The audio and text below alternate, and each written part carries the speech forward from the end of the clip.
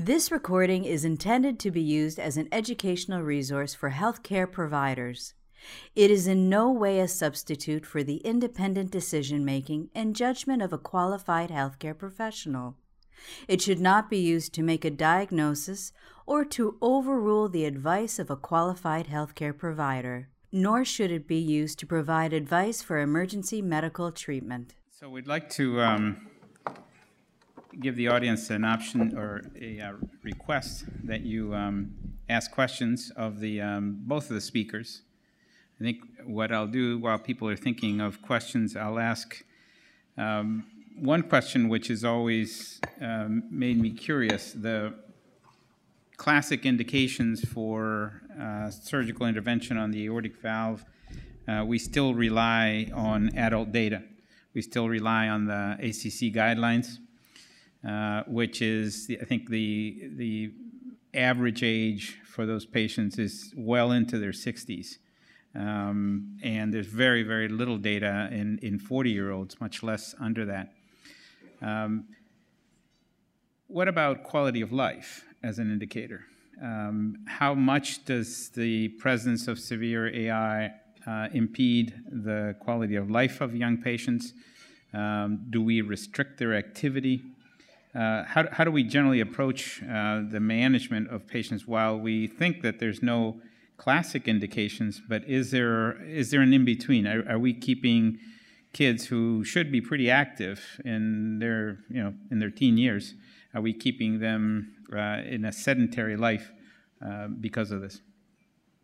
Thank you, Pedro. I think that I alluded to that a little bit when I talked about the life expectancy and how long pediatric patients, how many decades of life they have ahead of them.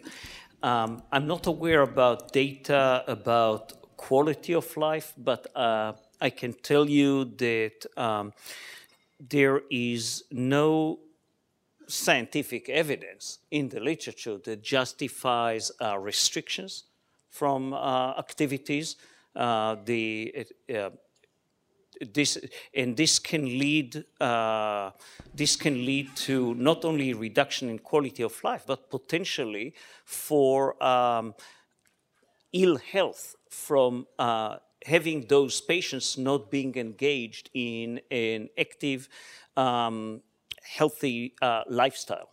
So I think that we, as cardiologists and surgeons, needs to take these considerations into account when we think about our pediatric patients with aortic regurgitation in terms of how long do we delay or kick the ball down the road. Yes, please. In our institution, we've been starting to use PTFE, a reconstruction of the pulmonary valve. I've had difficulty with other places where we put pericardium of becoming calcified or aneurysmal or something else. I was wondering if you had any thoughts about the use of pericardium for the long haul and if you would consider PTFE. Interesting question. In fact, it's something I think I brought up to Pedro about a week ago, the use of PTFE. Somebody was visiting us, and I think there are concerns that the long-term use of PTFE will be just as have been seen in the pulmonary position. And so we don't have any experience using PTFE, and I don't think we're too optimistic about it. I think with regards to pericardium, there are a number of questions we have about it in terms, and it ranges from the timing of glutaraldehyde fixation, the use of glutaraldehyde fixation, if any at all. We have certainly shortened the amount of time we fixate the autologous pericardium with glutaraldehyde, so it's in the couple of minute range now. I think there are other options. We've used PhotoFix pericardium, which at least in the early results of other studies show less calcification. So we're concerned about it. I don't think we have any solid answers yet. I think it's important to take away from Izaki's experience. Most of his is more than 85%, I think, is autologous pericardium in older patients, including those with renal failure. They haven't had a lot of reoperations for calcified aortic stenosis. So I don't know, Pedro, if you have anything to add, but No, I think you answered it. think we're going to alternate the three microphones. Vijay? Yeah. I enjoyed your presentations. Nice clarity in your video. The thing is, how do you measure the length and breadth of the, your each leaflets? And you said fixing a commissure is the critical step in your entire operation. Do you give some technical tips? Yeah. Unfortunately, measuring the annulus was cut out of the video when we. But there's a sizer there that specifically, when you stretch the root, and let's just take a typical three-leaflet, the three-commissural valve. The sizer you put from commissure to commissure. So that is the way you measure it, at least in Professor Azaki's initial experience. I also think we can make the measurement on echocardiogram preoperatively, and we've done that, and we're actually going to try to correlate that just by measuring the diameter of the aortic root. So to answer your first question, the sizer from commissure to commissure, and you stretch out the root. So that's how you make the measurement. And commissure, how do you said that's a critical step in the entire operation. So do you have any technical tips? Yeah, I think the critical step is just getting the maneuver down. And the second to last stitch, and maybe we can go over it offline, but the second to last stitch, you take a deep bite. Because when you take a deep bite, it everts the commissure in, it brings it together, and it allows better coaptation. So there are a couple of important technical details about it. Thank you. I would like to come back to the history of the indication and maybe a comment about the left ventricular function, because we are extrapolating data from primary aortic regurgitation, but this disease is quite rare in children. Most of these patients were born with aortic stenosis, so the ventricle is something different from electrical irritability and maybe stiffness, and some of those patients could end up even with pulmonary hypertension. So you have a long history, long experience about treatment of those patients. I would like that you comment a little bit this point. Yeah, I couldn't agree more. This is, our patients are, while we do see some patients with primary aortic regurgitation, many of our patients have either mixed aortic valve disease and associated anomalies, mostly of the left side of the heart. So your point is very well taken. Diastolic function is a major issue in these patients, and in fact, in some patients, it's the deciding factor in terms of referral for surgery in order to take away the volume load and move them along the pressure volume curve.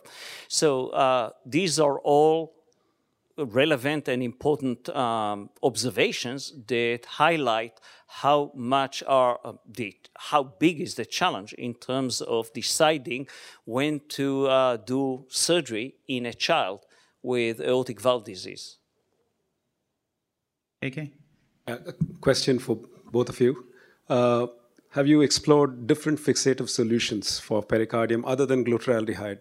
Because 2 years, we haven't seen calcification, but downstream, that's going to happen in these growing children. So are you exploring the possibility of using other fixative solutions that may not encourage calcification as much with glutaraldehyde?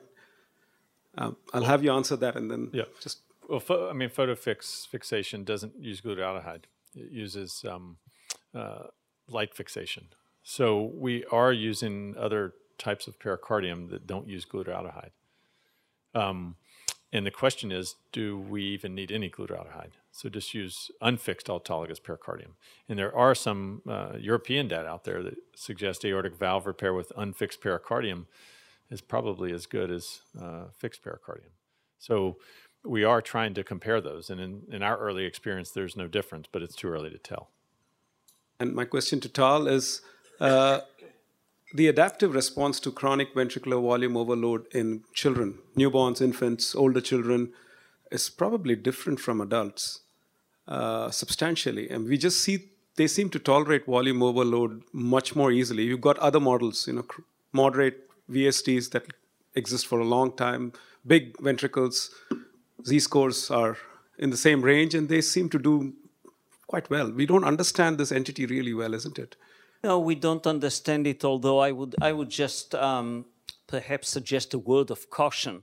And it used to be an assumption in our fields that patients that have small to moderate VSDs but no pulmonary hypertension can tolerate that quite well, and they dilate. And if you look at Welton Gersony's data from Colombia that followed a cohort of such patients over a long time, they ended up faring not so well. So it's true, and I would agree with anybody who says that that extrapolating from adults to children in aortic valve disease is not the right thing to do. It's just that it's the best data that we currently have. The situation in children is clearly much more complex, including the pathophysiology.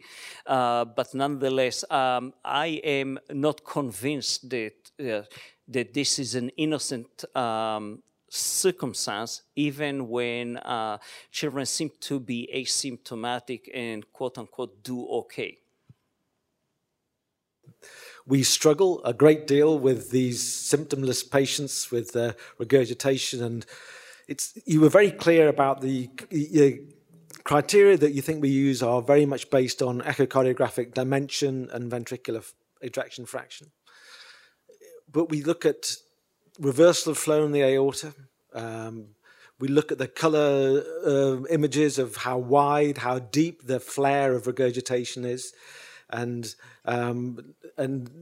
whether it's eccentric or central or not. We look at MRI, looking at regurgitant fractions of aortic regurgitation. But do you think all these we should put to one side? Do you think we should stick to really clear echocardiographic criteria? Often it's very difficult not to be influenced by these other things. Not necessarily. I think that in some that has to be tailored to the individual patients, and there are some patients in whom echo just does an excellent job, and you get all the information that you need.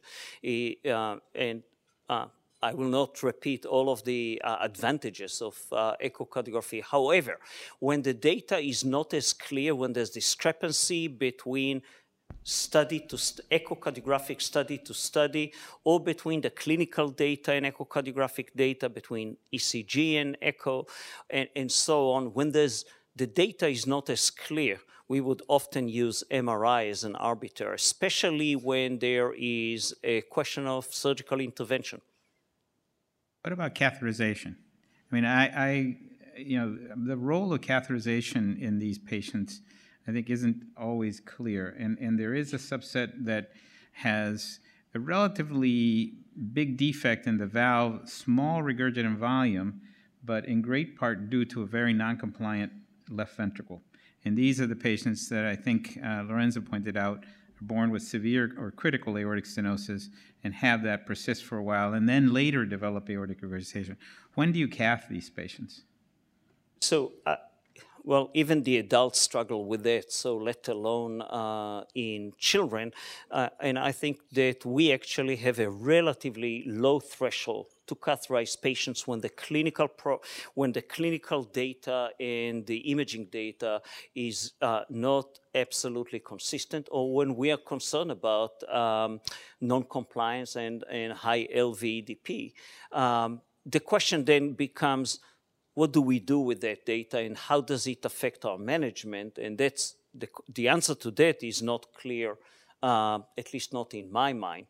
But nonetheless, I think that because the decision to intervene is consequential, we try to get as much data as possible, and hemodynamic data by catheterization is sometimes necessary and helpful.